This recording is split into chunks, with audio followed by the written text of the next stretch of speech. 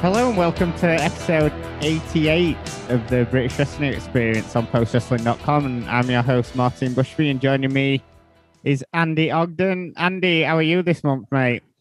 Not too bad, Martin. Nice to hear you again. All this in you a week and a half ago at the Red Pro show in Sheffield. We were very merry that evening.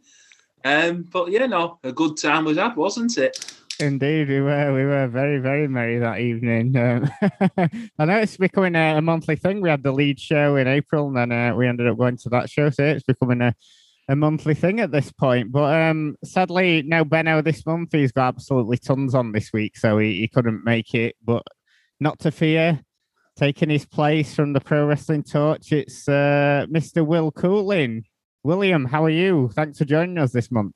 I'm very well. It's always good to talk to you guys. And there's only so many hours in a day for Benno to record podcasts, and something had to give, eh? Indeed, it did. Last time I spoke to you was we were looking back at the career of Scott Hall, and you were just about to head off to Canada. I'm assuming you're back from there now. How was your trip over there and everything?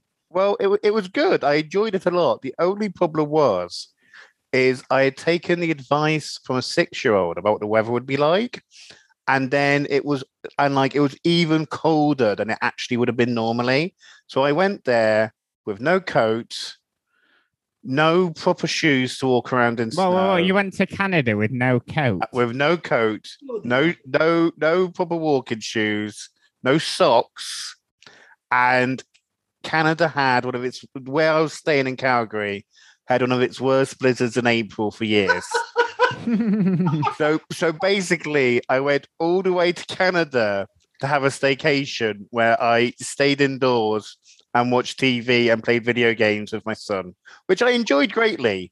The only actual thing we did out and about in Canada in my 10-day stay was go and see Sonic 2 on the day I left, which is very good, by the way, and has better booking than most pro wrestling. I love the fact that you thought, have you not read Bret Hart's book about growing up in Calgary and now it's like bitterly cold all the time? Plus, global warming, so you can't predict what the weather's going to be like these days. And Will Cooling turns up to Canada with no long johns, no socks, and no coat. Didn't have any shops over there that you could buy a coat from. Yeah, but that eats into the booze money, so that couldn't be done. Well, look, will keep you warm, Will.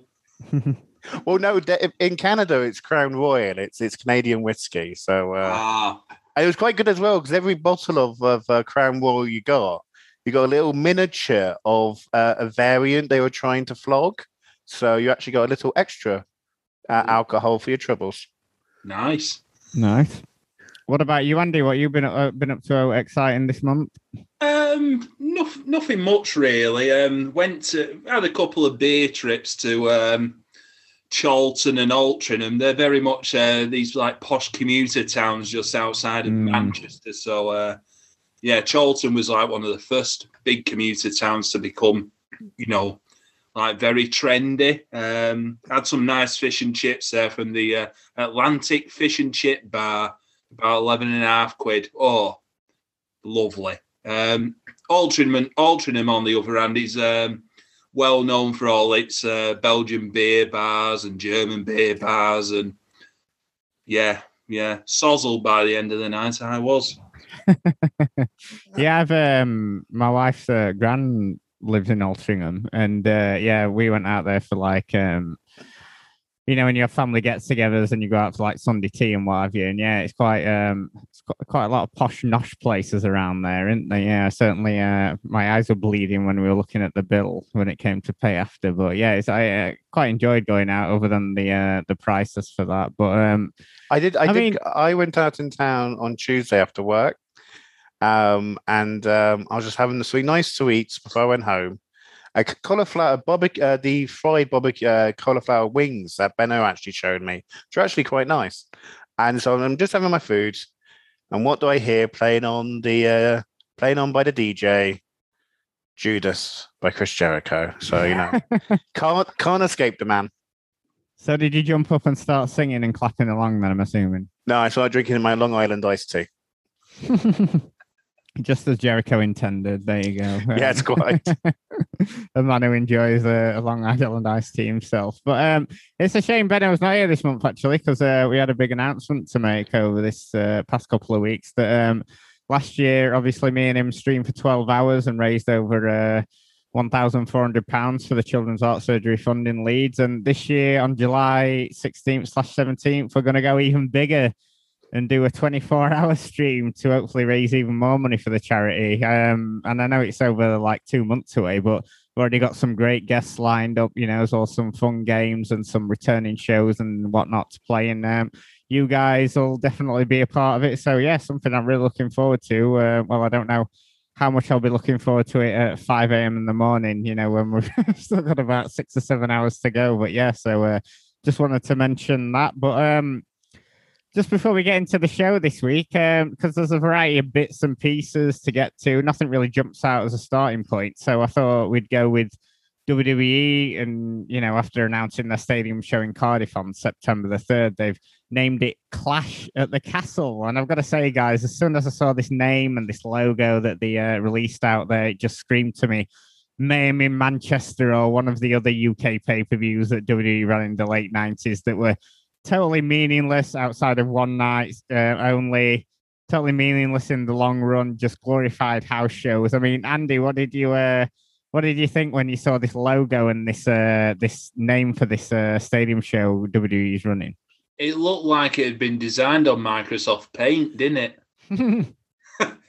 Yeah, but similar thoughts to yourself, Martin. Very much Mayhem in Manchester like, but I see they've got Progress and TNT are running that weekend as well now, tagging along onto the big event, to make people's trip down there worthwhile if they want to lump another 60 quid for more Brit Rest. But how about Team Progress running? I didn't realize TNT were running. Are they doing the Friday or something? Yeah. So Progress are actually running the Sunday afternoon at, I think it's 1:30 till 4. Then they're kicking everyone out for an hour, and then TNT's doing like 5 till 8 at the tram shed. I think they're both charging 25-30 quid price. But someone's certain to run the Friday. I know it's been muted about possible NXT stand and deliver show, or I'm surprised nothing like the bingo hall has been announced yet. Yeah, I think one of the sort of like guys from down there, and is it like I think Chaos that Flash Morgan Webster and Wild Boar run. I'm surprised they've not announced anything. Yeah. But what about you? Well, you raised a good point actually, that the poster also featured the was it the tourist board for Wales on the poster as yes it does, which I think is very interesting, because if you remember the talk of having another super show, premium live event in the UK kind of got raised again when you had the first Saudi shows and the show in Australia back in 2006, 2017. So 2016, 2017. And one of the things Triple H said at the time, because he was important back in the day, was these things only really work if you have a site fee, because of the commitment WWE has to make. Actually, SummerSlam 92 didn't make its money back for all sorts of various complicated reasons. And I don't know, if you look, that tourist logo on there certainly suggests to me that the Welsh Tourism Board may have thrown some money at WWE to get the show there, or that the stadium, because the stadium's logo is on there as well, or that the stadium paid to get WWE to come over,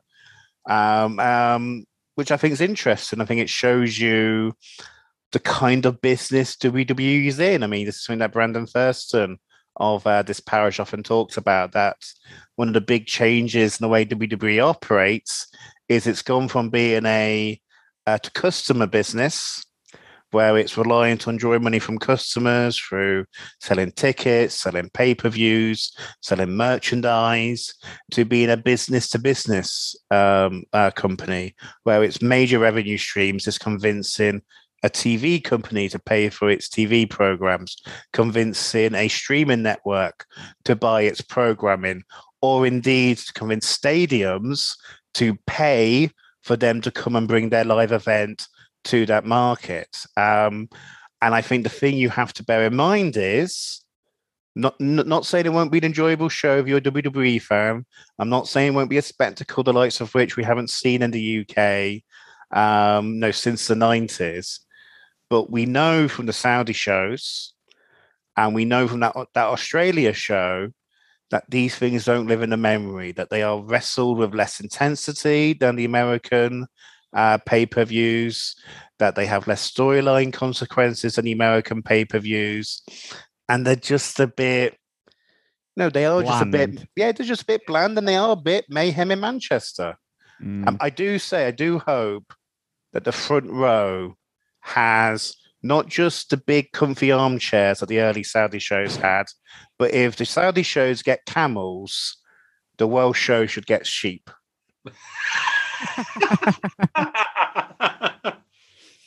Of course they should. Yeah, and that's an interesting point you raise there, Will. Yeah, I think it'll be stacked with all, the big names, and you might even get some big matches on there, but you're not going to get sort of like you said, you're not going to get the sort of like star quality.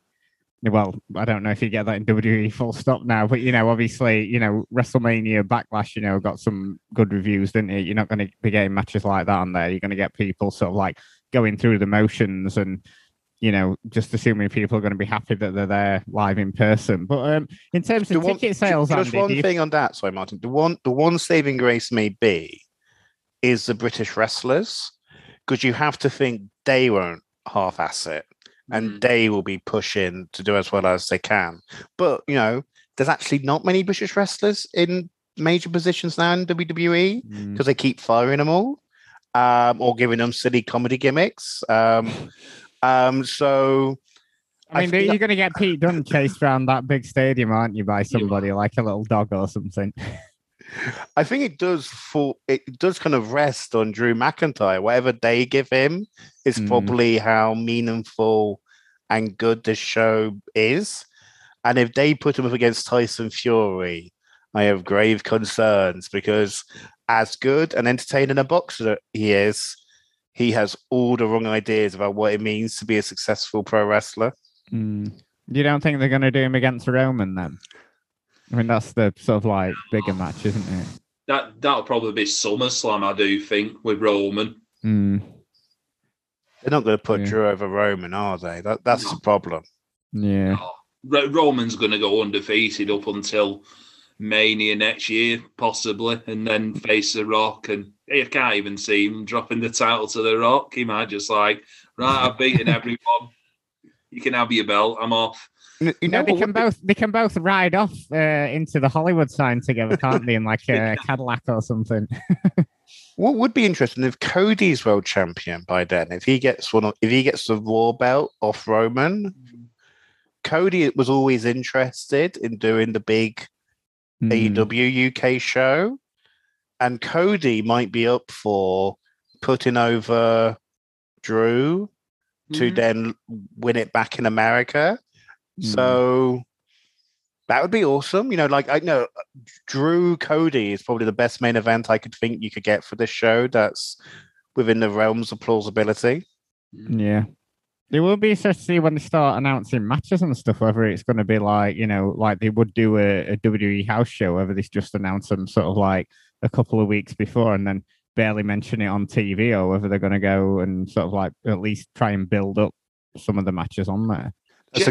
Generally, they always do just like a month. They work off a month-to-month basis, don't they? WWE. So I don't expect them announcing a match like 3 or 4 months before the show. He's just not in WWE's locker at the moment for match announcements. In terms of ticket sales, Andy, do you think they're going to sell it out? Well, they go on sale on I think it's the 18th of this month, so be one of that. I think they'll do good numbers on the first day, definitely. What does it hold, about 60,000-70,000? Yeah, something like that. And they reckon they've had sort of like in terms of like people subscribing for tickets. They've had about 76,000 or something like that, haven't they? I would Like say, initial interest in tickets. I would say they'll easily get about 40,000 on the first, maybe the first day, first couple of days, definitely. And a lot, what will be left is like the cheap seats at the top, which probably myself and Jeff will be going for because we're tight asses. 70 is, according to Google, 74,000 the olds. Right. I think and it might be even more because I'm assuming that's for football and rugby. Football, so you've got the whole pitch as well, haven't you? Yeah, I think they'll do a very good number because for a lot of folks, even if they're not like dyed in the wool WWE fans now, it's just the intrigue. It's a big event over here, and it's just you go for the spectacle. It's like people go to Cheltenham, for instance, not because they're horse racing fans. It's just because they want to go for the atmosphere and a piss up. And it'd probably be the same with the big show at Cardiff. It's just because I've got to be there moment. I think mainly the reason I'm probably going down there as well. See, I'm in an uncomfortable position because I remember years ago on this very podcast saying, of course, I'd go to a big WWE stadium show, even though I'm not a massive fan of the product nowadays, just because it'd be a happening, it'd be a chance to go. And Joe Lennon on Grapple was like, why would anybody want to go? That's clearly wrong. It'd be terrible. And I remember listening to that then and I was like, oh yeah, he's right. It would be terrible. Because like I know they've gotten better, but their stadium shows do run too long. You are really, really playing with the opposite of fire when it comes to the weather in September in Wales. And they got a roof on it though. It's got a roof, haven't they? It's got a roof on it, hasn't it? Doesn't stop it like being Wembley. Doesn't stop it being cold though. You're not going to get rained on though. That's true. And it'll be a lot of money, It'll be a train fare. It's always awkward to go east or west in the UK. As everybody except Andy and his brother know, the hotels are really expensive if you haven't already booked. Yeah, correct. And the tickets aren't going to be cheap, even if you are going into the nosebleeds. And so it's like I'd be very surprised if you could get to Cardiff for this show and have a good time without spending the best part of what, £300, £400, and then it's like, well, even if I wanted to spend that on a wrestling themed holiday, I could go to Tag League the next month. Will, you're doing a good dad talk to me. No, but obviously people listening to this outside of the UK, train, especially now coming out of the pandemic, I mean, train prices have always been ridiculous, haven't they? I mean, you can fly to, the joke's always been you can fly to France and Spain cheaper than you can get a train down to London. And like the trains are just astronomically priced now. It's just ridiculous. But obviously, if you're stingy like me, I get the coach to London for about 12 quid. Obviously it just takes a bit longer. But yeah, so there is all that and there's all the expense and stuff. But I just and I said on the last show, I do remember going to the Calzaghe against Kessler fight, and the beauty of the stadium is that a lot of stadiums are outside city centres. That one's banging the city centre. So you come out of an event there on the Saturday, you're straight into a night out in Cardiff with everyone, coming from the event and people who are out for a night out. So the atmosphere was cracking. So yeah, I'd be tempted to go down for that. But like you say, it's justifying the costs of it all, isn't it? The one other thing as well is if there's a good casino, we could go and watch AEW in the casino. And spend even more money on the blackjack table. No. I have been to casinos many a time, but I've never gambled in a casino. They are actually really good places to get a late night meal and drinks. And they usually have really good TVs. I remember I was at a UFC in Manchester, and the place I was going to stay fell through, and I couldn't get anywhere that was affordable on short notice. So after the UFC, I just went to the nearby casino and watched a Bernard Hopkins fight and just drank cocktails all night. Yeah, Great. they are good for that, aren't they? Yeah, watching late night sports events and stuff. I remember I went to a casino on like a works do one Christmas, and there were loads of guys in there like just chucking £50 notes and stuff down. Yeah. I went up with my free £10 token that they gave us, won a tenner, and then I went to cash it out, and there's these guys with wads of cash in their hand, and I walked up with my little token, like, "Can I get my £10, please?" And the guy was like, "Oh, fucking hell!" I'm surprised he didn't get it out of his own pocket for me. Sympathy, yeah. But I suppose sticking with WWE, and we had the former Malcolm Bivens, Stokely Hathaway, took to his YouTube to talk about leaving WWE this past month, and he had some choice words for the members of NXT UK. Quote, "All the people from the UK talking about what's wrong with the little black bloke. I heard he turned down a contract. Does he have a drug problem or something? Shut the fuck up. You can talk shit about just because Nick Khan forgot you existed. You ain't better than me, motherfuckers. You're not better than me. NXT UK is crazy, man. I'm going to say this. If you work for WWE and you want to stay there forever, get transferred to NXT UK. You could be number one on the FBI's most wanted list, kidnap 3 families, shoot up the Popeyes down the street, and they'll put you in a program with Ilya Dragunov. They don't give a shit." Close quote. Just want to say thanks to at Must See DC for sharing that video with me, and then also to Andrew Thompson transcribing that for the site. But I mean, Will, that was, I mean, we've been saying a lot of the similar things about NXT UK for a while on this show, but that was just hearing it come from him was absolutely hilarious, I thought. It was brilliant. No, that I want to say if Stokely ever was to do a stand-up comedy show in Germany up against a fan-organized bowling tournament, I would go to his stand-up show. I wouldn't go to the bowling tournament. I wouldn't leave that comedian with hardly any crowd. I would go and see Stokely rather than go to the bowling. And I think most people who love British wrestling would. That's just an aside. It's not a shot at anybody in particular. Maybe somebody who's involved in NXT Creative right now. I just find Stokely really funny.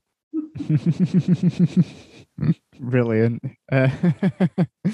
Yeah, what about you, Andy? What did you make of that when it came out? I mean, obviously, I did want to ask you because obviously you're still watching NXT UK week to week. How is it going now that a lot of the bigger stars have left for NXT 2.0?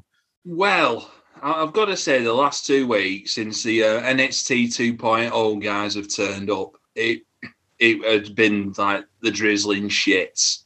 You've got basically NXT UK's wrestlers who've like wrestled, a decade maybe, looking up to these, wet behind the ears, 6 months in the business wrestlers like Von Wagner, like the Hulk Hogan. Like, I can't believe he's come to Enfield to wrestle for us.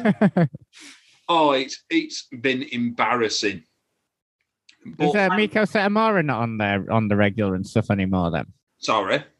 Is Miko Satomura not on there on the regular? No, so Miko Satomura last week was against Isla Dawn in a thing called a World of Darkness match, which was basically they put the mood lighting on purple. And it was all like, I thought World of Darkness match was when they went to arenas and turned off all the upstage lights to hide all the empty seats. Yeah, that used to be the TNA tapings at the MEN Arena. But yeah, there just seems to have been a shift in like, the style of writing or what directed they've been getting. Yeah, it's similar to the actual NXT 2.0 show, but thankfully, this week I've watched the old show while we've been recording, and from a wrestling standpoint, it's a bit better. Dragunov's beaten Jordan Devlin, so Jordan Devlin's off to somewhere, maybe the States. But back to with the Bivens thing, I found it was funny that he thanked the Creed brothers and he thanked Ivy Nile, but no mention of Roderick Strong. Thought that were interesting. They mustn't have got along if he's not in not saying goodbye to him. And Roddy Strong, recently was in NXT UK as well, wasn't he? Yeah, well, there you go. Yeah, so clearly he looks like that's what he was referencing. But yeah, I just wanted to... Just on NXT UK and the invasion of NXT 2.0, I think a Japanese wrestler has held the NXT UK women's title for too long.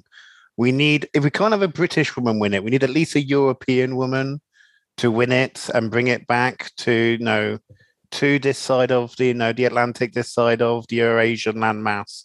And who says European women's wrestling more than Nikita Lyons?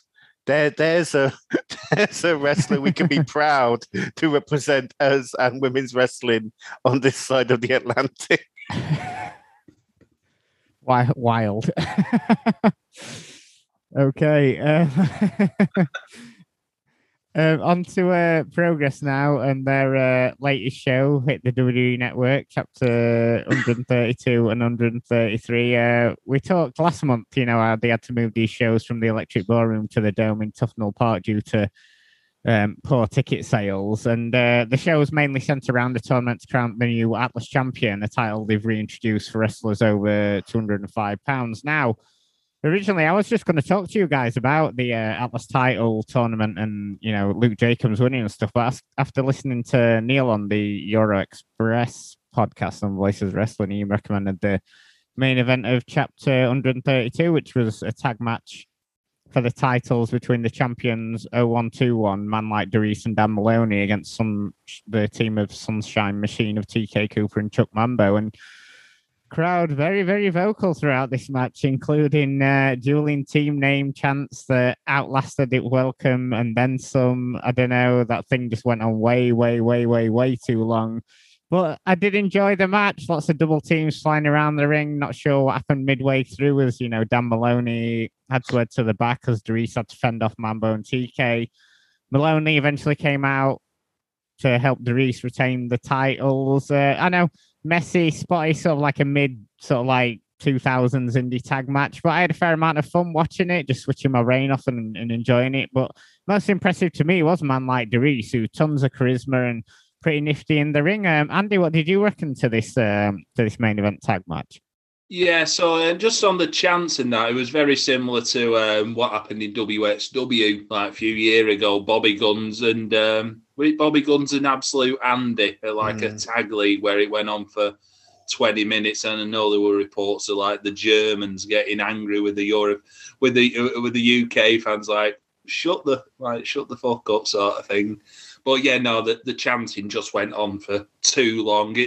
And I think it's down to maybe Simon Miller just like interjecting. Like, I know it's a good thing to sort of go on for 2 or 3 minutes, but letting it go on for 10, it should take him to interject and just like, here are the contestants and what have you, and it instantly shuts the crowd up like that.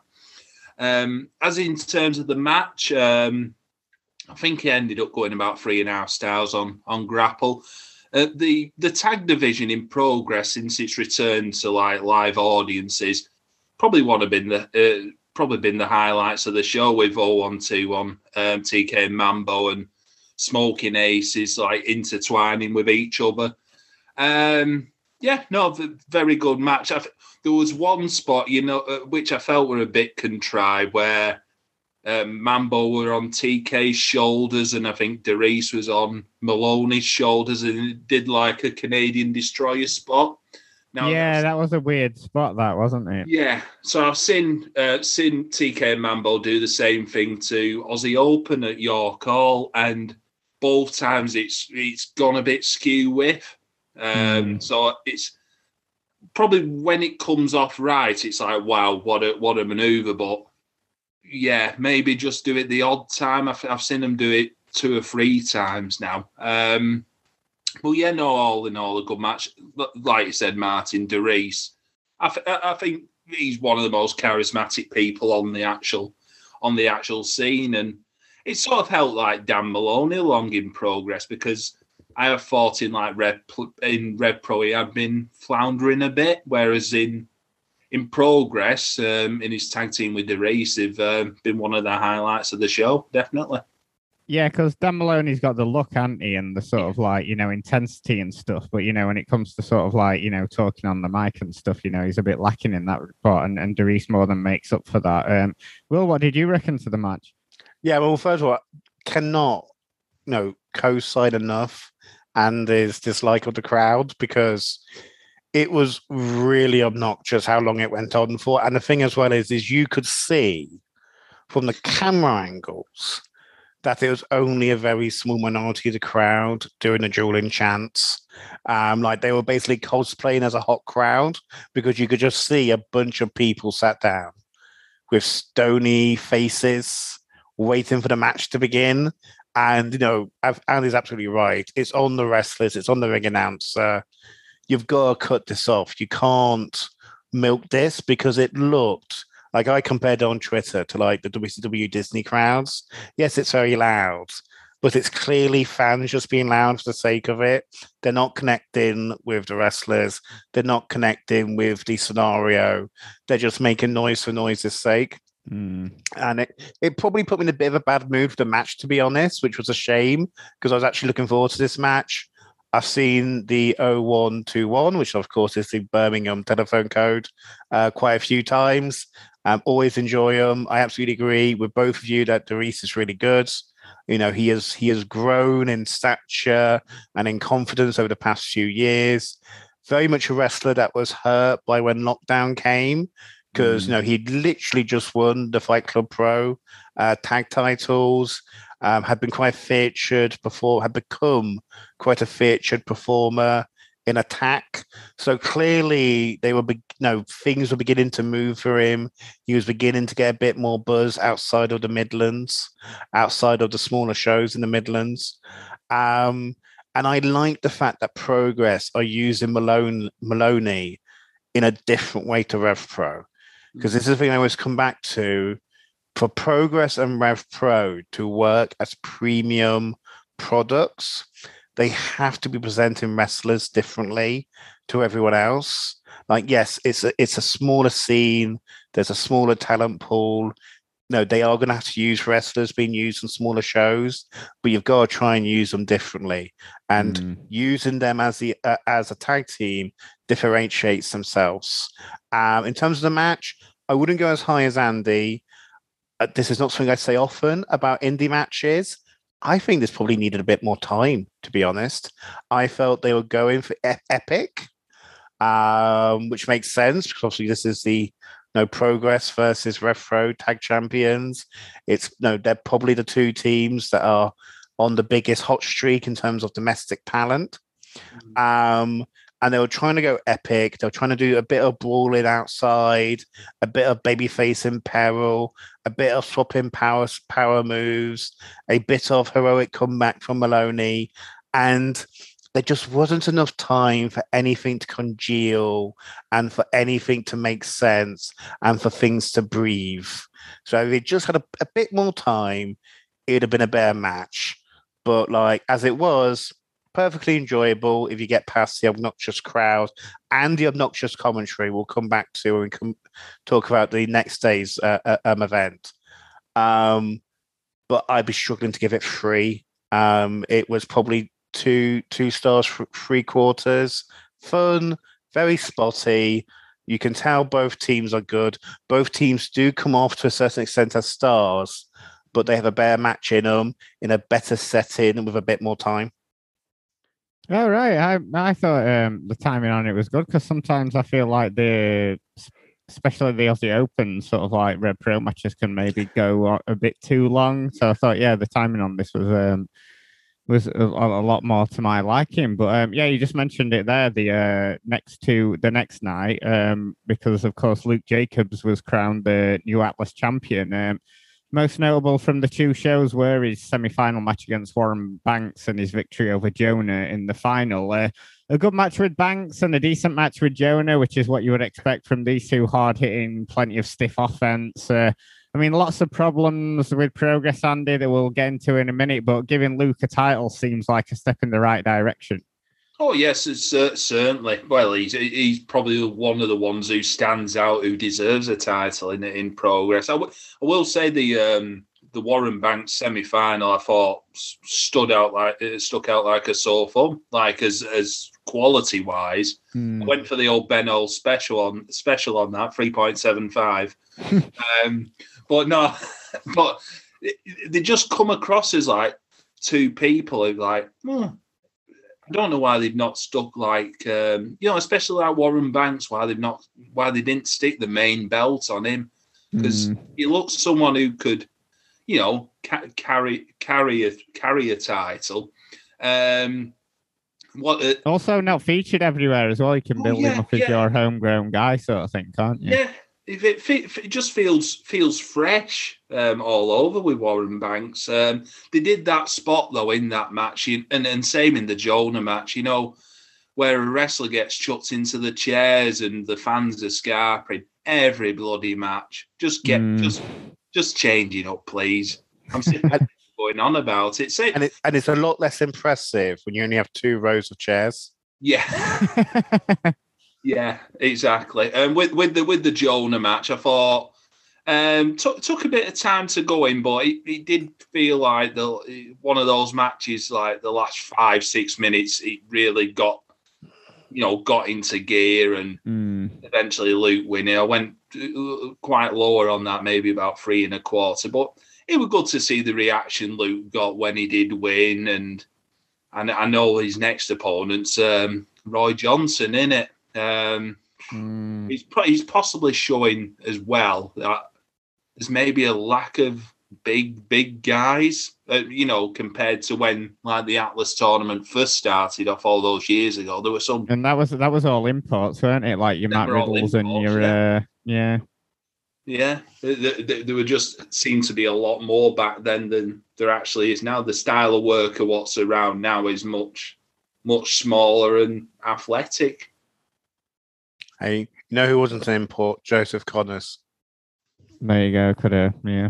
I totally forgot about that. In fact,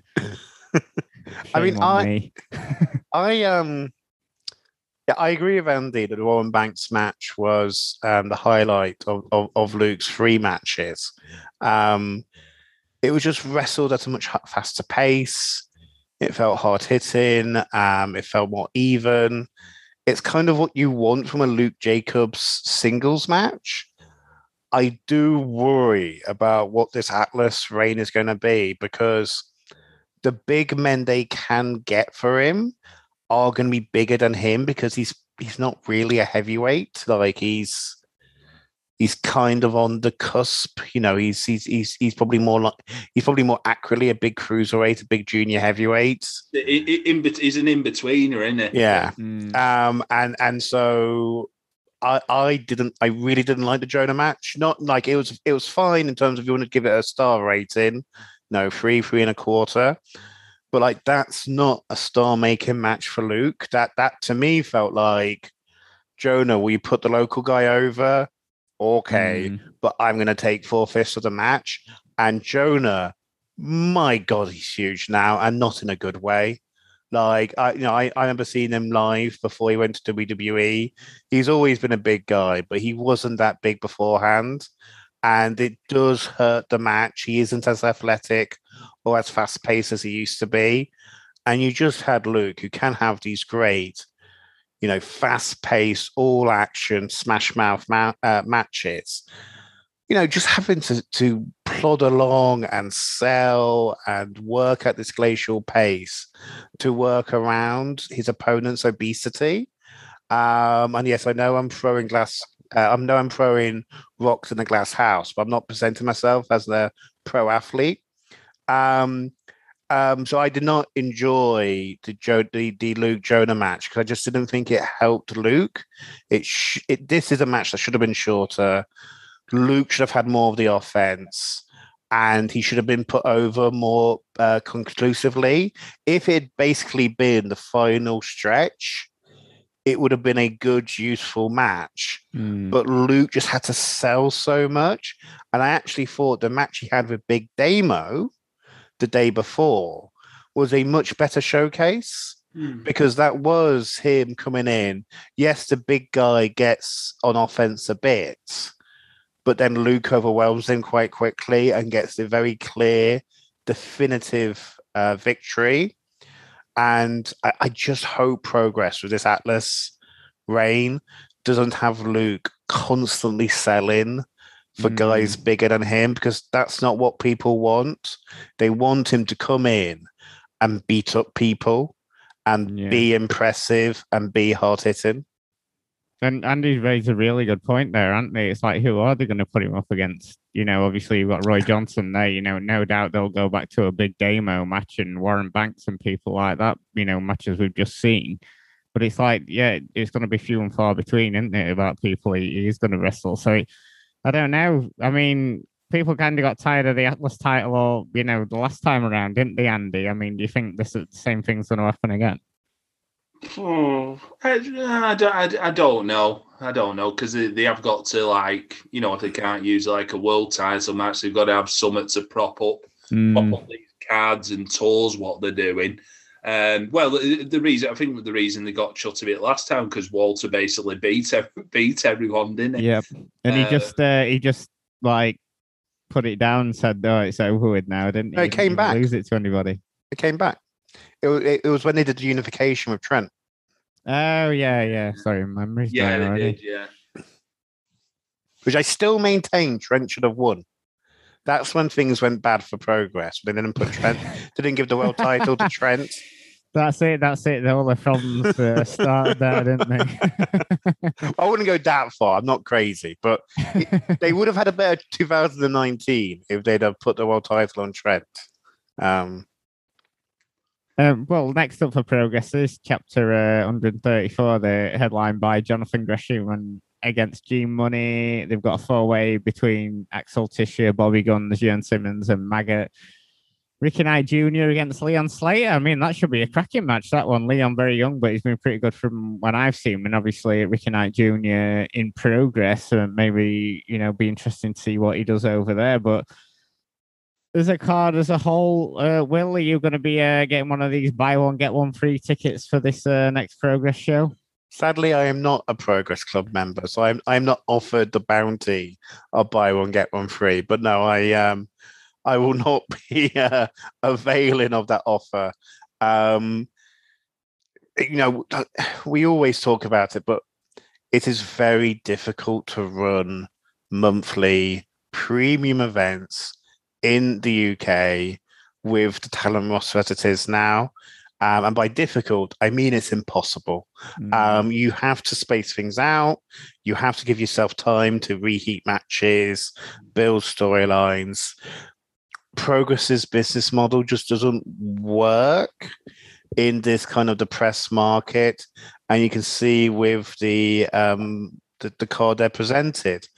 And you know, Gresham, G Money, I think that kind of epitomizes the booking issues of New Progress.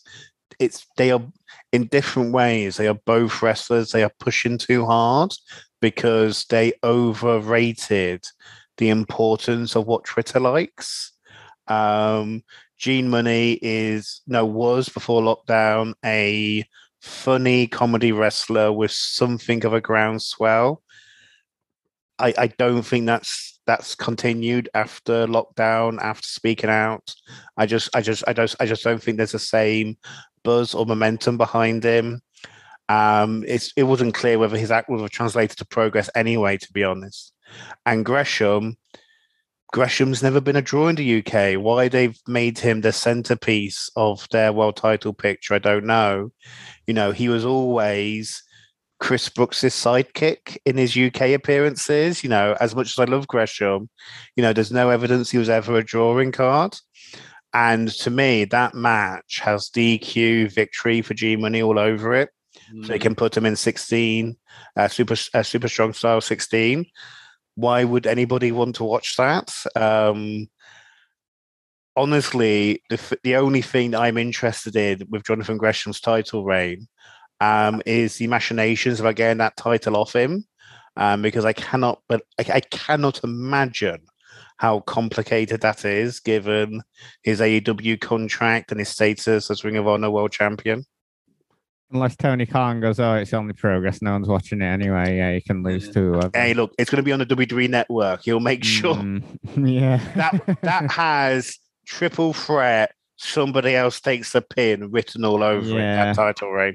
I will say though, like they've got Spike Trevay and your favourite Will Coronora on the card, and that is something that they have built, like, you know, during the COVID times, and they finally revisited it after a break of about a few months. But yeah, I think the feud's already been done in like Resurgence and Riptide to good effect. But so it's going to be good seeing how the Progress take on the feud. But I watched a match on one of these chapter shows. It was Spike Trevay against Danny Black, and the setup was Danny Black pinning Spike Trevay clean after Spike Trevay got distracted by Cara Noir on the stage. Like, fucking WWE booking this. I just don't think Spike has his heart in the gimmick anymore. I think after everything that happened in the world, he doesn't seem like he's enjoying or comfortable playing that aristocratic character. Well, funnily enough, Will, I've seen him at Wrestling Resurgence doing being a good guy, and as strange as it sounds, he does it very well. But I can see your point about it, but. Yeah, because we all liked him in Riptide, didn't we? And he did those great video packages and stuff, and he just seemed like, you know, the biggest piece of shit ever and stuff, you know, as this sort of like Tory boy sort of thing. But yeah, just seems to have sort of like faded away. Now things have come back, doesn't it, Will? Yeah, I mean, this was true during the COVID era as well. It just doesn't feel like he wants to push those buttons. And like, he might be right, because those buttons, you know, hundreds of thousands of people have died on a Tory government's watch. So maybe it's not fun escapism to have a Tory wrestler be the guy you go to boo. But like, to me, he doesn't seem as fun or captivating a character. And like, you know, I saw him, I remember doing an article about World of Sport Wrestling for FSM. Well, and I said it, and I meant it, and I still mean it in terms of looking back at 2019, that 2018 even, that Spike Trevay should have been on those shows, because I think the kind of mainstream audience, the kind of fire Spike was bringing to his performances back then, would have really engaged him now. Whereas now he feels much more generic wrestler, which I think talks to Andy's point that his storylines feel much more generic than they once did. But to be fair, he's never quite got the balance right in Progress. He's never been himself in Progress, sadly. Yeah, Do Not Resuscitate, weren't it? Oh, yeah. That terrible name, yeah. and the thing is, like, when that was going to get good was when lockdown came, because I do think him and Pretty Deadly could have been a good act, because they would have been, they would have been the guys you hated to be around at uni. Yeah. Which I think would have been perfect. But also, Pretty Deadly got signed to NXT UK after having about 3 matches in Progress, didn't they? Yeah. Yep. You mentioned it there, Super Strong Style 16. That's coming up soon. That's usually the premiere weekend in the Progress calendar. Announced so far for the tournament, we've got Shane Strickland, Warren Banks, Chris Ridgway, Big Damo, Ricky Shane Page, Kid Lycos, Malik, one member of CPF, and then probably G Money. I mean, got to say, even in this landscape that we've been talking about, how barren it is, I mean, that's underwhelming, to put it. I mean, I like Warren Banks and the fact that he's getting stuff in Progress, but compared to years gone by, I mean, it's not looking the best lineup, really, is it, Andy? No, I would say very underwhelming. Needs imports now. 3 days at the Ballroom. Try and sell that bugger out. 3 days running over Bank Holiday weekend. It's not looking very promising, is it? They would have done it ages ago. I think we've said that until we're blue in our face, but It's looking like they're getting that Photoshop file up again and putting Tufnell Park back in. You have to remember, like the last Super Strong Style, which this was after the Rot had well set in for Progress. Did over 1,000. Yeah, for 3 nights. That would be Ali Pally in 2019. That was the one. David Starr one, yeah. And you look at this now, where they're like, no, they have not sold out. Electric Ballroom, even though we are weeks away. We're not a month away. We're weeks away because it's obviously the first week of June. It's the Queen's Jubilee weekend, isn't it? So yeah, it's bank holiday as well. So I don't know. Like, this is going to be a struggle. I mean, I'd be very interested to see who those extra 8 people are. You've got to think one of the things about imports is the fewer tickets they sell, the smaller their budget becomes for imports. So, whatever plans they may have had, those plans may be rapidly downsized as they cut their cloth accordingly. And one of the things I do worry with Progress is, as we all know from having seen shows over the years, is it's one thing to get an import over to the UK. Getting them to actually put a performance in is another question. Yeah. And I do worry Progress keeps bringing people over for these, nothing crowds on shows that don't gain traction on VOD.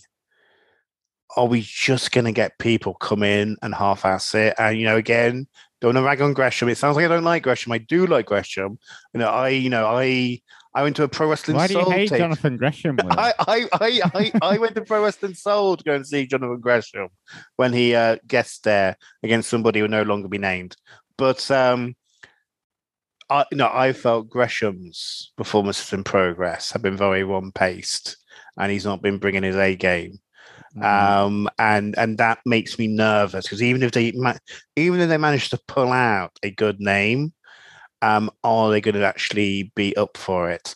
And the other thing as well is like that 2019 Super Strong Style wasn't brilliant in terms of the tournament, although it did end with an amazing match.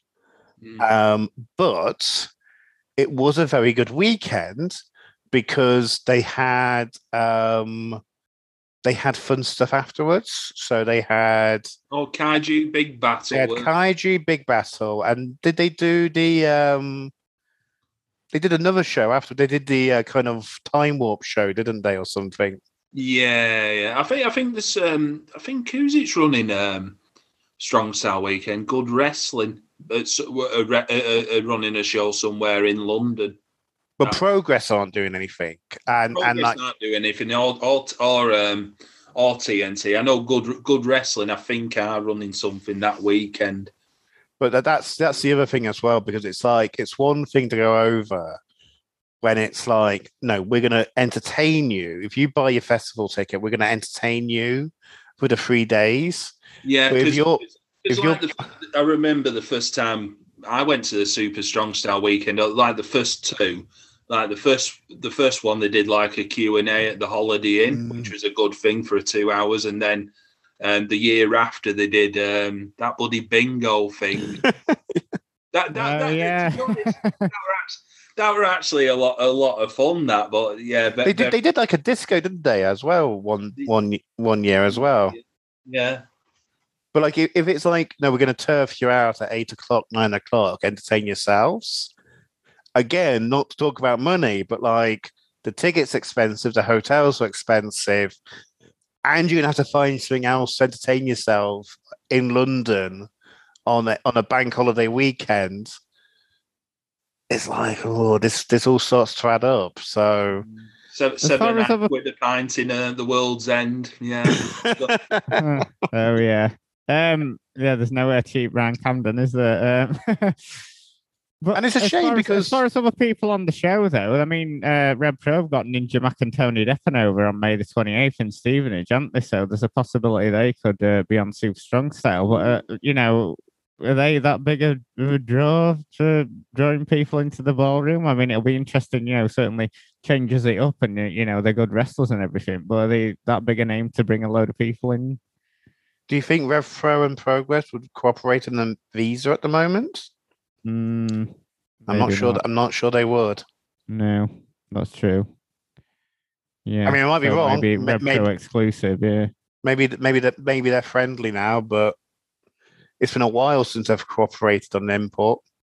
Yeah, that's true. Yeah, I've not put that into consideration, but I mean, so they've got this tour coming up after the summer, and then obviously Super Strong Style 16. Obviously, Will, you did a big article about Progress. So, don't go fully into the article, but I mean, do you think, these are businessmen that are running it rather than sort of like, do you think they're going to cut their losses if this continues, this trend of them, not the show is not selling that great, having to move venues, etc., etc.?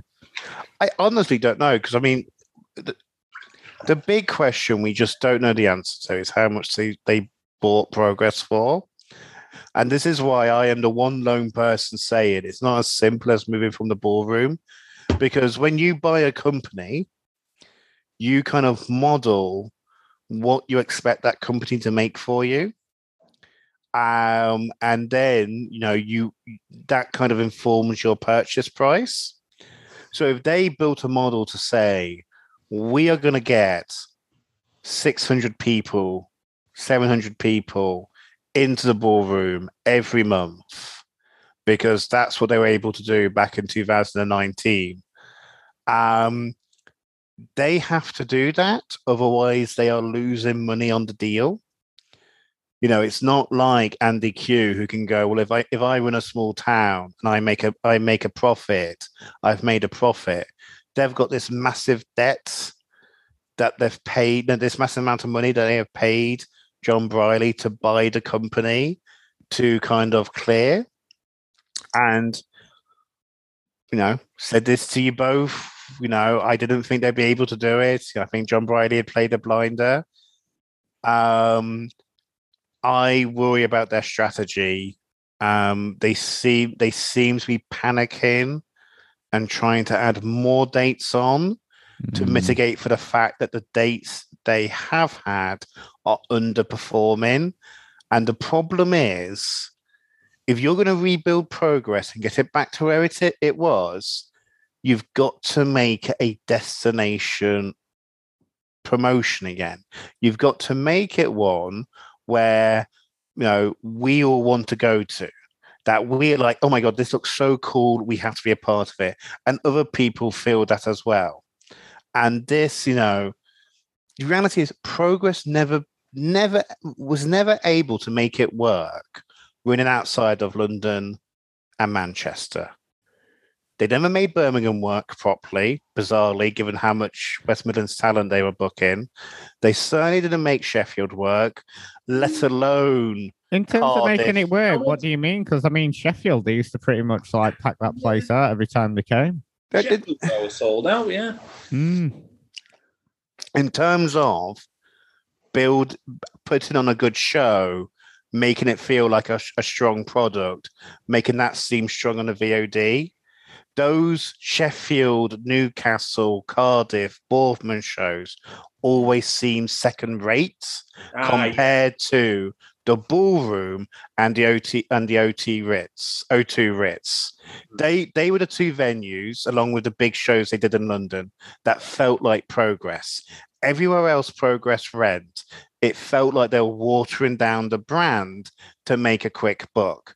If you're at the moment where Progress feels as weak, as cold as it's ever been, and you're taking it out of its heartlands, out of its hotbeds, you're just going to make the problem worse. So I have real fear for that tour, because I think we're going to get a lot of bad cards that feel very Mickey Mouse. Yeah, it's going to be interesting to see what they do come up with for that tour. Whether we are just going to get like thrown together stuff that really uninspired, or whether they're going to do something more, but it's going to be a wait and see on that one. But I mean, mentioned them earlier, Rev Pro. I mean, they're returning to York Hall on May the 22nd, sold out or virtually sold out. I think they just released some more floor seats this past week. Will Ospreay against Minoru Suzuki, Jeff Cobb against Ricky Knight Jr. Tag team partners facing off for the Cruiserweight Championship, Michael Oku taking on Connor Mills, Alex Windsor against Kylie Ray, Luke Jacobs against Robbie X, Aussie Open against the Velocities. I mean, stacked card. I mean, and Andy, that looked to have been mostly sold off just the main event, but I mean, they've added all these other matches onto it as well. Yeah, I mean, I bought my ticket straight away after Aussie Open and the Velocities were announced. That, like, as soon as that was announced, I bought my tickets, and obviously Suzuki and Ospreay. And when the other 4 matches were announced this week, it's like, bloody hell! Thankfully, there's not going to be any time to go and get a beer, despite the 1,200 people that's going to be in a queue for a beer. But yeah, no, it looks outstanding. I mean, even like Alex Windsor and Kylie Ray, it's something fresh. Even though Alex Windsor has been in a few with like Rhea O'Reilly, and you thought, oh, that's maybe the match to go down because Rhea missed the Sheffield show. But Kylie Ray must have become available, and it's, you know, a very good match on paper. Luke Jacobs and Robbie X, I can guess that might be the opener to the show. That's probably a main event on even a Progress show, to be honest, nowadays. Aussie Open and the Velocities, that'll be your halftime thing. Or maybe Oku and Mills. Oku and Mills, they've built, and just, you know, interesting to see how that all comes off. Yeah, they might add maybe another match, who knows. I think maybe looking like TK and Mambo against Yolta and Shota, if they want to add another match on. But yeah, on paper, what a card. And no, good on them for like near enough selling it out. And it just shows like the good work that, and we've said this many a time, what Red Pro have put in to building these matches, that people actually want to go to York Hall as a destination event. And yeah, certainly I will be there for the show. I think you actually missed a match off, which is RKJ versus Chef Cobb. Ah, yeah, RKJ. Now I said that. Oh, did you say that? I didn't hear. Yeah. Which I think just shows you, you know, Andy Q is not messing around. You know, like, you know, Progress brings a pistol, he brings a bazooka, because, you know, he could have, like Andy was saying, he could have gone easy. They could have just had a fairly meh undercard, but this is a real show of strength, presumably with one eye, of trying to sell out York Hall twice in August with the Weekender. I have not got my ticket yet. If there's a balcony ticket free, I'd have bought it already. I am getting more and more tempted to get one of those remaining floor seats and finally get around to making my return to York Hall, because, look, you know, at the end of the day, York Hall, they had one misstep with York Hall since they came back, which was a November show, which wasn't the strongest card. But, you know, was still a decent card, still a decent event, you know, relative to what was presented ahead of time. But the September show was great. The February show was one of the best shows they've ever done. If you branch out a bit wider to think of super shows, the show they did in the Victoria Warehouse back in August was exceptional. You know, they earned the trust that if you come to a Rev Pro show, a big Rev Pro show, they're going to put on something pretty incredible, even in these reduced circumstances for Brit Res. And, you know, Ospreay Suzuki, that's a big match. You know, that's going to be a match that's going to be a New Japan World. This is a match that's going to be in New Japan Canon. You know, we're going to get working Suzuki for that reason. And I have no doubt it's going to be excellent. You know, their G1 match. Oh my God. You know, Andy was talking about me doing a dad talk about the WWE show. I am now talking myself in to buy my ticket after this, after I finish doing this podcast. But yeah, no, it's going to be awesome. And like, there's really clever matchmaking, like Aussie Open, putting Aussie Open against Velocities. You know, that isn't something that will sell tickets as a main event. But as a little bit of sugar to make the medicine go down, a little bit extra if you're on the fence, that is just perfectly pitched to that hardcore fan. Just played an absolute blinder. And again, like Andy was saying, like things like getting Kaylee Ray in for the women's title match. Or even Kylie Ray. Kylie Ray. I always make that mistake. She's not even Kaylee Ray anymore, is she? No, she's named after Alex Salmon's party. But that's exactly the type of thing to just add some star power to proceedings. And look, it's not just imports as well. Like Luke Jacobs, Robbie X. Like again, we were talking about the Atlas title, and good on Luke Jacobs for getting that title. Is there any match Progress can do that will be better than Luke Jacobs going up against Robbie X? I don't think so. And also with the Oku and Mills as well, because like Andy noted, they have been bubbling that under for a while, and they've not even done. This isn't the like. This is it was just. It was just a we've tagged so long, let's see who's the better man in a singles match. It wasn't even like the big. So they're obviously building that up for more stuff, and then with those 2 dates in August, they've still got Osprey Oku 3 in the back pocket for that. Maybe let some New Japan names in there. You've got another, looking like a stacked card coming up there. And, obviously Red Pro aren't perfect, but I mean, compared to Progress, it's just night and day, isn't it? Yeah, I think with the August shows, one of the stipulations of the RKJ match is if RKJ wins, it gets a match with Osprey at the, I think it's at that August show. So I wonder if they do it where RKJ and Oku get shots. That'd be good, wouldn't it? Yep. I mean, yeah, because you're even forgetting that Ricky Knight Jr. and Osprey had that great match as well at York Hall, didn't they? So I mean, plenty they can get the teeth into.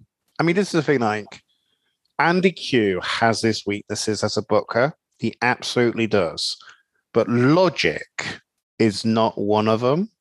And actually, sometimes he almost leans too much on his logical abilities. And the way he has shuffled what is a limited roster, like it has a very strong upper tier, but that upper tier is not as deep as you'd like it to be.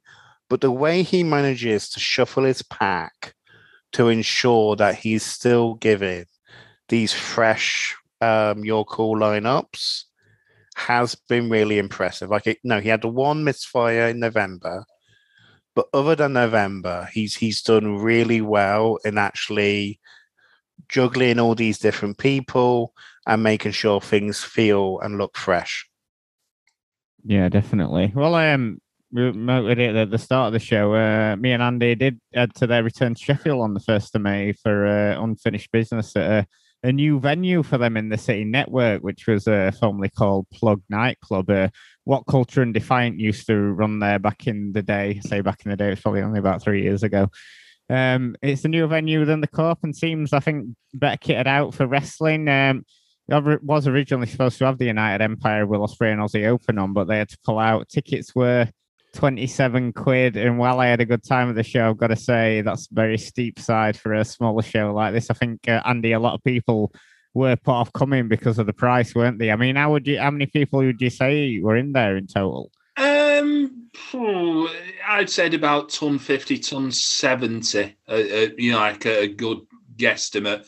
Generally, the crowds in Sheffield for the Red never been that great anyway, have they? Oh no, they were never that great. But the last couple I've been to, the one at the Court where they did like the evening show, which we were at, and this one at Network, I think the crowds have gone up a bit, which is a good thing to see. The actual venue, it's very much like, I think our Jeff said, it's a bit like a dingy nightclub, but from an aesthetic point of view, it's much better for Rev Pro, as in terms of video screens and sound and that, compared to Corporation, where it's just basically a big white curtain across a warehouse and a blown out speaker.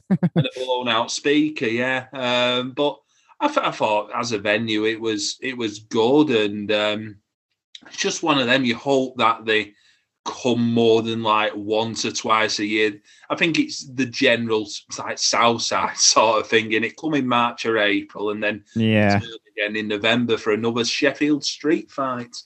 Yeah, but there's always a Sheffield Street fight on there. But from top to bottom, not going to say, chase this one out when it hits VOD. I don't know quite what's happening with Rev Pro's VOD. They seem to be, did they say they're going to be moving away from Pivot Show? Seems to be going to make some announcement about this. But I mean, for a live experience, I had fun all the way through. There wasn't sort of like a dull moment in there. I was enjoying everything. There wasn't a bit where I was like, oh, I'm going to start looking at my phone or anything like that. I mean, it's started off with Sunshine Machine against Pure Beef, which was Blake and Will Cruz. I mean, and that double cannonball with is it Blake on Cruz's shoulder into the corner? I mean, that looks absolutely spectacular, doesn't it, Andy?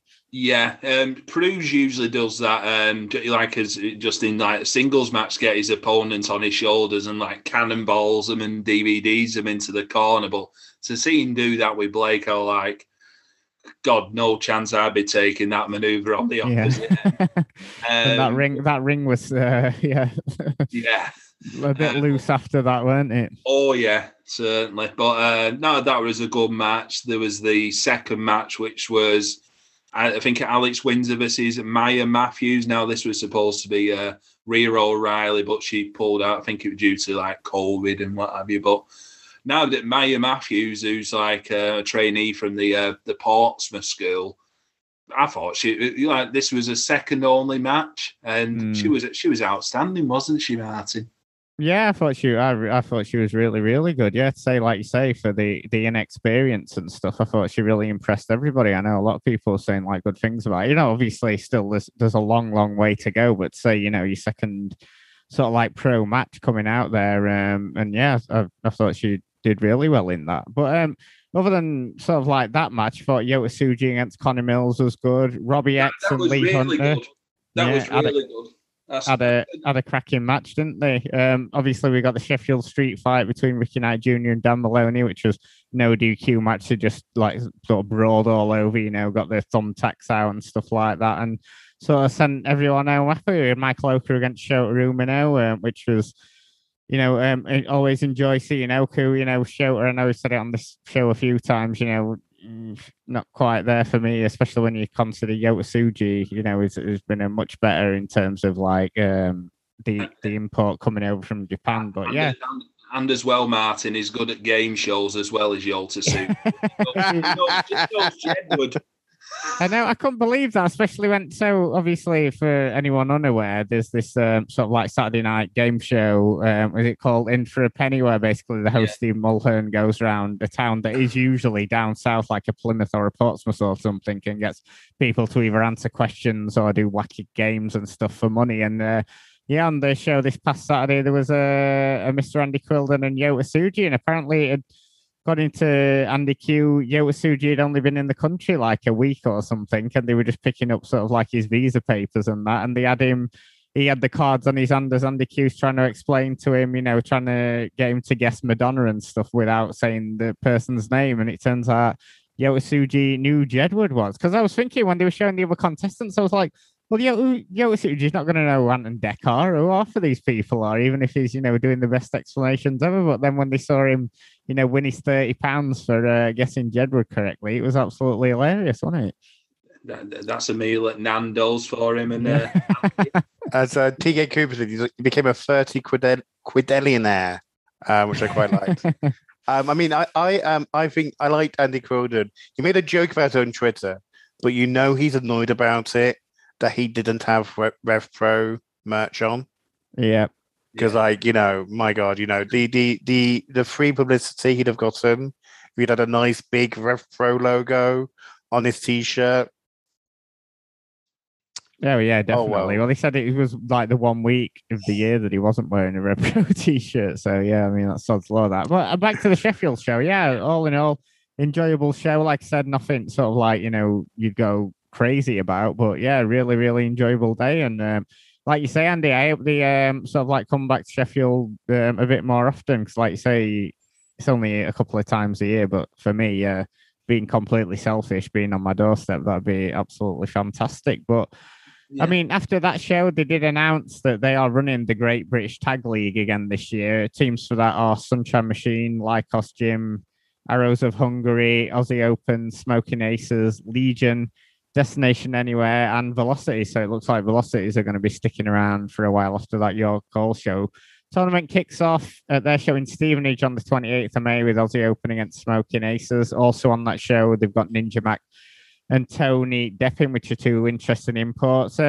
Thoughts on the Tag League, Will? Because obviously they premiered this last year, didn't they? As they were sort of like, as we were sort of coming out of lockdown and they were still doing the sort of like no crowd shows and stuff like that. I mean, for me, it wasn't that memorable last year. I mean, are you looking forward to the second incarnation of it this year?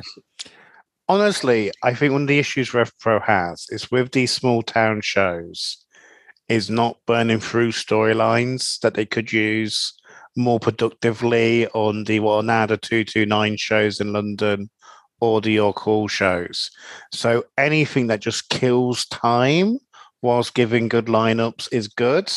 And the tag division has been a strength due to the strong elite tier. So having a way of kind of building, deepening the bench, getting other teams over is good. And it didn't kind of go viral, but there were a lot of bangers in the tournament last year. Like there was I'm pretty sure the big Destination Anywhere Young Guns match was in the tournament last year. So I think it's a good idea to run. I think getting the velocities in is shrewd. You would have to assume that the velocities at Aussie Open are probably likely to contest the final. Maybe the velocities get a shock victory over Aussie Open at York Hall. Then the Aussie Open can get their win back against them in the final, or vice versa. But yeah, no, I think it's a good idea. Kind of what we were talking about a bit earlier. Given the fact that Dan Maloney is a featured player in Rev Pro, and you're going to have these tag team dominated cards, it is a surprise they don't call on man like Derez just to give Maloney something to do during this tournament, because I think they would be a welcome addition. And let's face it, the Legion. It's never really kicked on after they lost Great O'Khan. It's been a bit of a flat note despite Gideon's best efforts. But it'll be fine. Yeah, they did seem to be sort of like on these small shows. It seemed to be a whole thing with, especially on the Sheffield show, weren't it, Andy? It seemed to be this whole thing with Ricky Knight Jr., Dan Maloney, and then Lee Hunter as well, weren't it? They all seemed to be feuding with each other, didn't they? And I think they've been carrying that on the London shows as well. Yeah, but certainly, something interesting to keep them tied in over till the sort of like August York Hall show for certain. But sticking with Aussie Open, because they finally debuted for New Japan, sort of, because obviously they've appeared on New Japan Strong on the Mutiny show and then the Windy City Riot.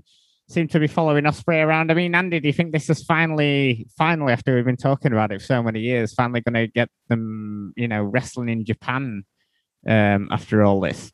Seems like we've been talking about it for about 3 or 4 years now. Yeah, I mean, I think the COVID pandemic sort of put paid to that, didn't it? But it seems for all intents and purposes, not just that, but Mark breaking his leg. Yeah, because they were going to be in the 2019 World Tag League, Yeah, I was going to say every World Tag League, it's like, oh, Aussie Opens time, and it come round to like the teams being announced, and they're not there. But no, they're getting the foot in the door in New Japan Strong now, which hey, good on them. You can see them doing, more indie dates around America. I know they were putting like tweets out like we've got these dates free in America, so. Looks they'll be getting more bookings over there. I know they were doing PWG. Yeah, they are doing PWG. Yeah. Yeah. So no, good on them. And I suppose it as well. It is a good thing that they are still going to be doing dates over here because, to be honest, them and like Osprey are like the big attractions. So when they do come over, they still feel fresh as an act. And not so worn out by doing every show. It's interesting. So there was a big theory that they'd stay in Australia because that's a better base to go to Japan. And I was looking into it. Apparently Australia to Japan flights are basically as long from the UK to Japan.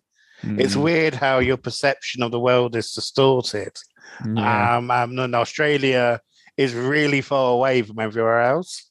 I think one thing we're talking about the Aussie Open and the league getting them into New Japan proper, which, no offense to US shows, but it's not New Japan proper until it's in America. Sorry, in Japan. So hopefully they actually get to go over to Japan at some point if, assuming Kota Ibushi doesn't bring the whole promotion down around his ankles. The Super Junior tournament was also an interesting field in the sense of Oku, RKJ, even Luke Jacobs. These have all been guys killing it in Rev Pro. You might have thought one of them would have gotten into the field, given that there is this push to get more international talent in the field as Japan opens up after COVID. And it's one of these things that's interesting to ponder is that because New Japan's not interested, or did Andy Croydon say, well, actually, no, these dates don't work for me. I've got big shows. I can't spare the talent. Because, given the people they have put in those brackets, I am certainly surprised that there isn't like an Oku in that tournament because I think he's ready. Yeah, I think he's ready for it as well. But like you say, I think he'd be a big miss for Red Pro, wouldn't he? Because he's been doing a lot for all of their shows, hasn't he? So he'd be a big miss for them. But then, from a personal point of view, I imagine he'd be absolutely loving being over there in the Super Junior tournament. So yeah, it's a shame not to see sort of like a Red Pro guy in there, especially when they're using so many different people then this year. So yeah, shame to see that. But speaking also of people heading to Japan, Chris Ridgway returned to Noah, winning the GHC Junior Tag Belts with his Stinger stablemate Yoshinari Ogawa. I mean, Ridgway's been over to Japan a couple of times, hasn't he, Will, and sort of like come back over to the UK. Do you think he's in for the long haul this time? For me, it's never quite clicked with him, and obviously not a big watcher of Noah, but do you think, this is him in Noah sort of like quite a lot now? I'm pretty sure it's not. I think he's actually been announced for some British indies in June or July. So I think it is a flying visit. I think the big thing with this is he did, obviously Chris Ridgway has been open about suffering from mental health issues. He did have, something happened in his last visit to Japan where he missed several dates and then came home. And I think the fear was always, Japanese wrestling isn't the most enlightened scene when it comes to things like mental health, as the whole mess Gabriel Kidd's gotten into attests to.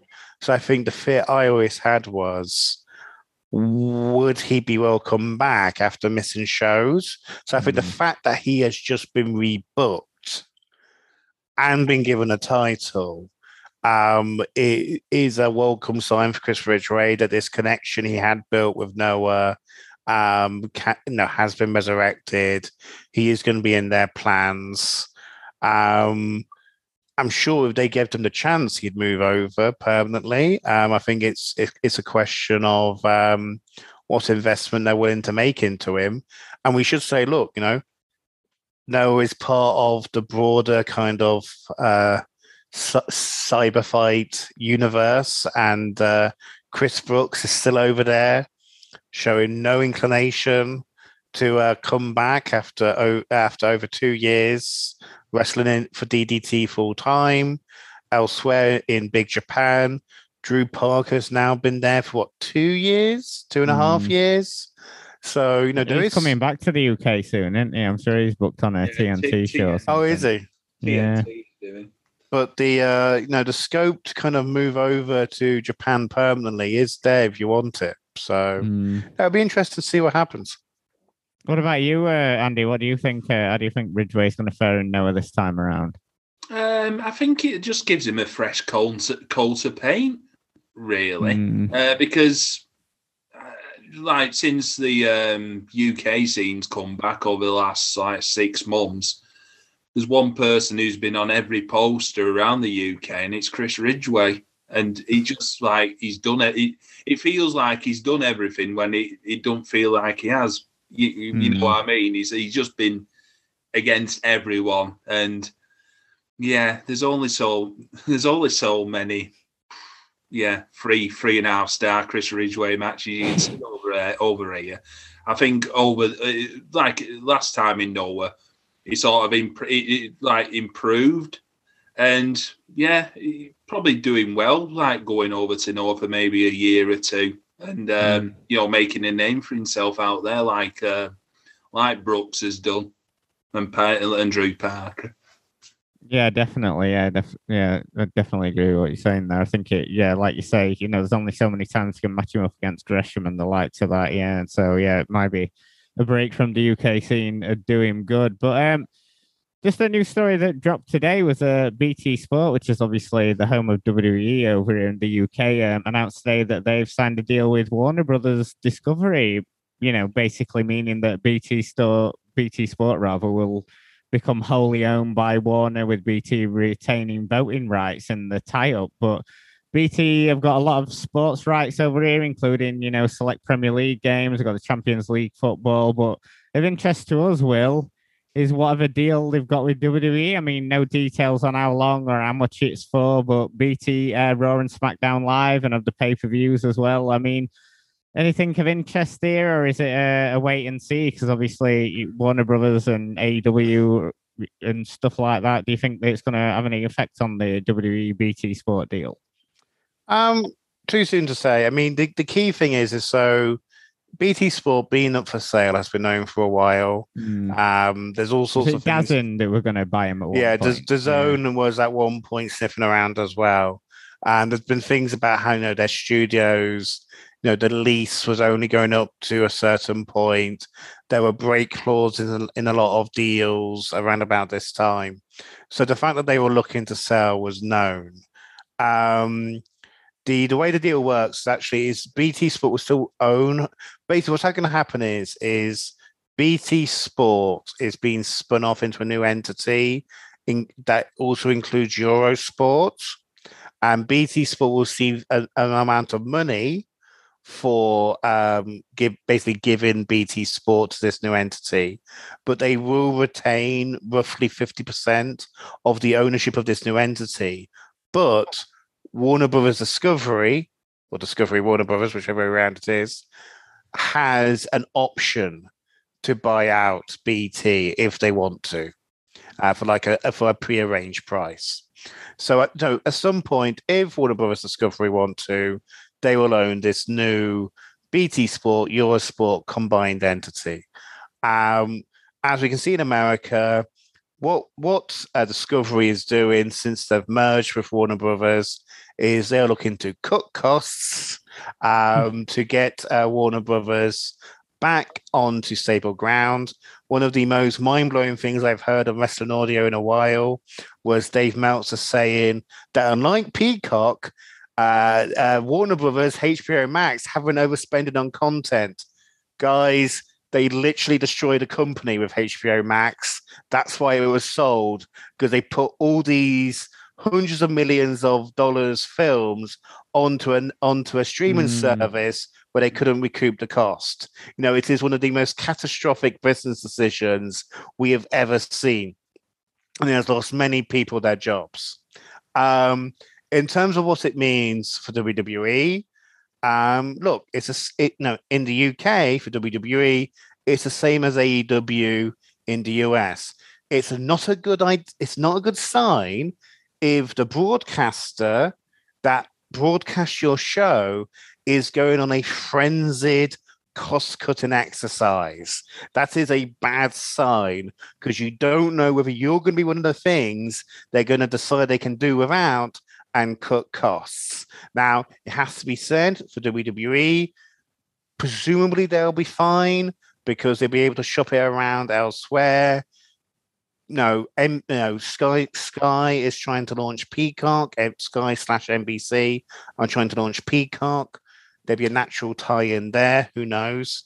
In terms of what it means, do you think Sky would be interested again, though? Because it struck me that they were really fucked off with it. They'd signed that new deal that included all the pay-per-views last time around, and then WWE launched the network about a month later. Yes, but Sky is trying to launch Peacock. So if you're trying to bring over the Peacock app, and in America you have the WWE content ready to go, the temptation to sign a deal with WWE, so we have to use Peacock like the Americans. I could see that playing into it. In terms of what it means for AEW, it means nothing, because, and I learned this to my surprise when UFC went to Fox in America in 2011. What a multimedia conglomerate does in one market means very little for what they do in another market. UFC going to Fox in America meant nothing to what Sky Sports, back when they were owned by the Murdochs, it meant nothing to what Sky Sports thought about the UFC. They kept being disinterested by and large. So to me, the most likely thing is, if there's going to be a big repercussion for this for wrestling, it will be WWE maybe cuts as part of cost cutting. It is, again, a lot. If I was WWE, I'd be alarmed that in the news articles I've read about this deal, nobody mentions WWE as one of the key properties. That comes from the press release. That means the press release announcing the deal doesn't highlight WWE as one of the key properties. But it does not make it more likely that the new conglomerate will pick up AEW. Because it just doesn't. That's not the way these things work. B, I think Tony Khan's quite happy being an ITV. Yeah, we don't know any details of that deal, do we? It seems that ITV aren't that bothered about it, but yet they had a Rampage on a Tuesday night, didn't they? So yeah, it's interesting, that one. I mean, as far as, if WWE do end up sort of like leaving BT and they can't work something out with Sky, do you see a natural landing zone for them, Andy? I mean, it's hard to sort of like, I can't see any of the, Channel 5 sort of like dip their toes in having Raw highlights and stuff on a Saturday morning, and that's no longer happening, is it? It's all been moved on to like some action channel that is also, part of Channel 5 or something, but it's definitely not the network version of Channel 5. Can you see a natural landing zone for WWE in the UK? Well, I think that, Channel 5's in with that conglomerate of, like the like Discovery channels and like BT, and they're all in sort of like the same pie. But yeah, I'm just trying to think options. There is none really.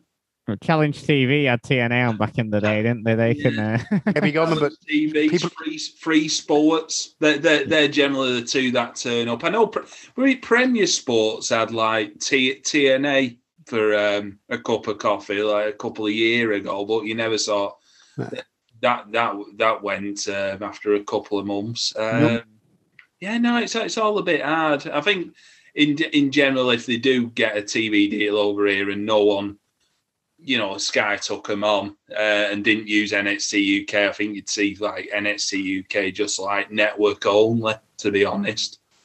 Like they used to do with actual NXT back in the day. It was just on the network, not on like Sky. Well, NXT UK, that's the way it began as a network-only show. Yeah. One thing on Challenge, people always forget this. The reason why TNA ended up on Challenge was because it used to be on Bravo, and Sky Bravo was part of the Virgin network of channels. Yeah. Sky bought the Virgin network of channels basically because they wanted all the women-focused channels like Living, and they had to honor the contracts of Bravo, even though they're going to shut down Bravo. So basically, Bravo's programming got scattered across the old Virgin channels, which is why Challenge picked up TNA, which was weird because you basically had Sky owning the channels broadcasting both TNA and WWE, but it's because they had to honor the contract. And then it became a big success, so Challenge renewed. But the original reason why it ended up on Challenge was because of this weird contractual thing, which is why I do think, if they were to leave BT Sport, and again, like we're not saying they will, BT has just renewed with UFC. If they were to leave BT, you'd have to think Sky would be the obvious candidate, even if it was not Sky proper. It was all exclusive content for Peacock. It always was hilarious, weren't it? Like when TNA was on Challenge, it was like, right, that's that episode of Bullseye from 1986, and now for Impact Wrestling, you were like, yeah, it just never quite fit, did it, with their usual sort of remit? Yeah, it was always going from a bit of bully to a bit of bullshit. Yeah, brilliant.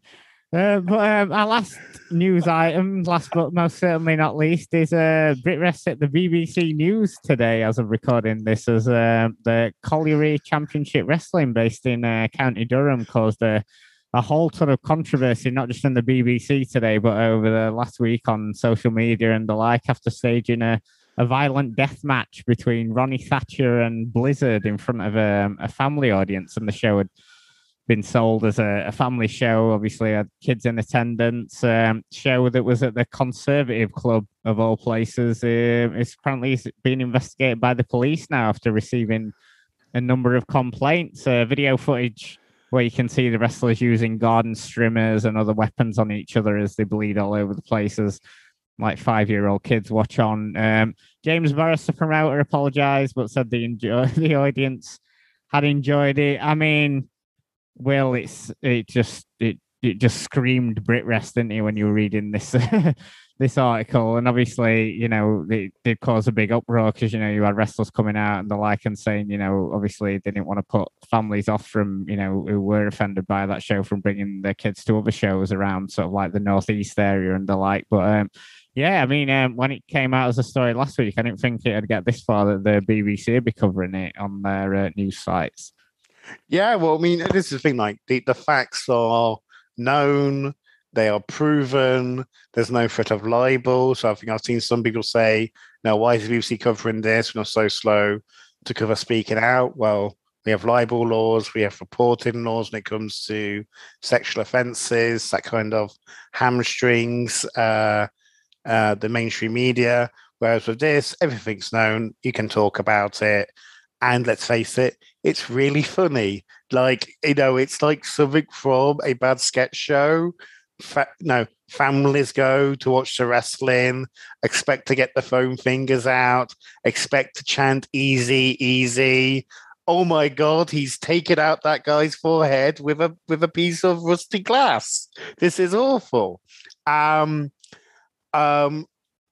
be fair to the promotion, they say a warning was given.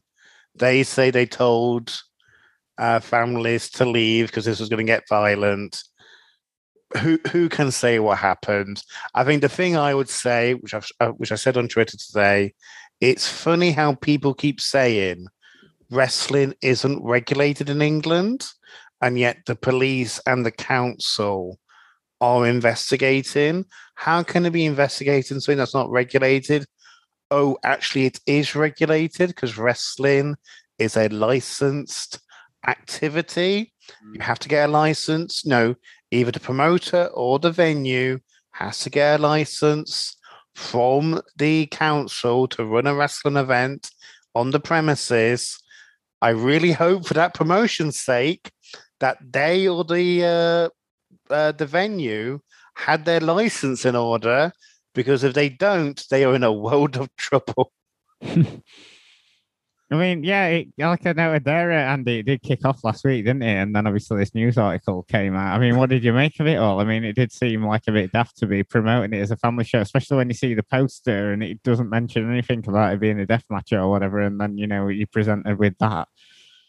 I think the kids of Durham have seen worse than garden strimmers.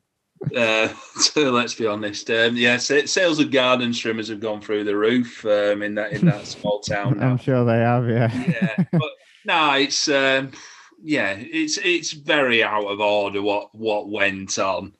But yeah, no, it's very much typical British wrestling. I seen the APPG account tweeted something out about it today. I don't know if you've seen it, Will. No, I did not. What did they say? No, I think they were one of the quote tweets about it. This is why we're looking to get like regulation and like what have you. They just go on their Twitter. They put something about it. I mean, there is regulation. All you need to do is give guidance to councils about what restrictions they could limit. I mean, I don't think anything will happen.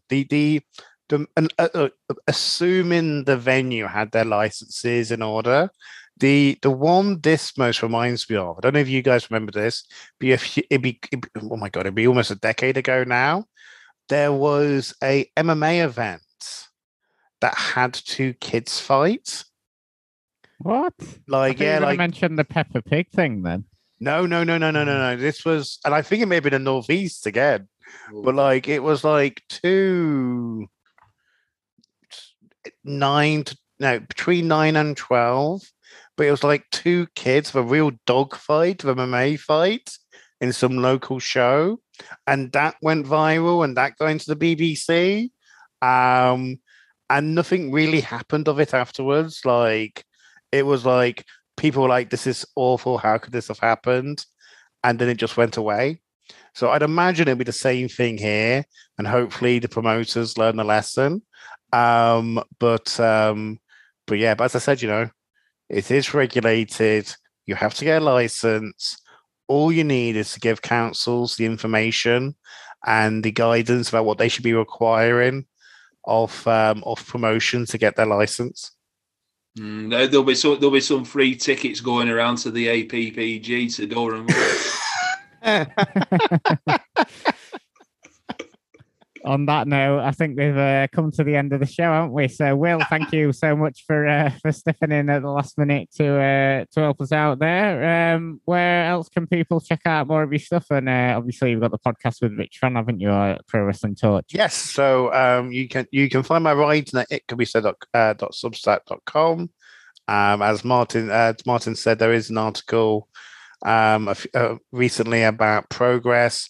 Latest article is about the fatal flaw in Netflix's business model, which is relevant to pro wrestling. And yes, I'm over on Pro Wrestling Torch. There will be a deep dive this week with me and Rich. We're going to a bi-weekly schedule because of Rich's other commitments. But hopefully next week you'll see my new VIP podcast, which will be the Deeper Dive, where I do a solo podcast about one topic, and this is one for all of our friends, Matty Edwards. It'll be whether Randy Orton is really a WWE legend. Wow, that's coming next week. Be quite the controversial topic that I can imagine. Andy, what about you? What have you been recording this month? Yeah, so obviously got the after the Red Pro show. Were yourself and a few others? If you want to hear a drunk Martin screaming into Andy's phone in a pub, then about it. Yeah, no, we've got that. We've also done a review of, well, we're still in WCW 2000, just done Spring Stampede. So that's the first pay-per-view of Russo and Bischoff. We're going to be doing Slamboree next in the next couple of weeks, and also some live show reviews from Red Pro York Hall, BWR, Riot Rumble at Cleethorpes, and also Top Rope Wrestling at Burnley, which is like Sheikh El Sham's training show. It's got James Mason on, and even Little Legs, who's the one of the stars of ITV2's DP. So that's going to be a lot of fun. Oh yeah, that does sound like a fun show, actually. Talking about Sheikh El Sham, I noticed PCW is doing a Pride show. Yes, and I can't think of a promotion whose major aesthetic more suits what the gay community wants more than PCW. Get some big guys in and we'll be there.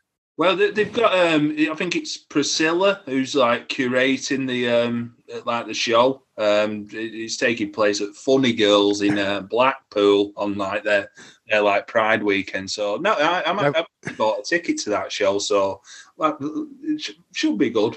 Flood needs to trust his instincts. He needs to get some big guys in. Oh yeah, he loves his big guys. That's what we want.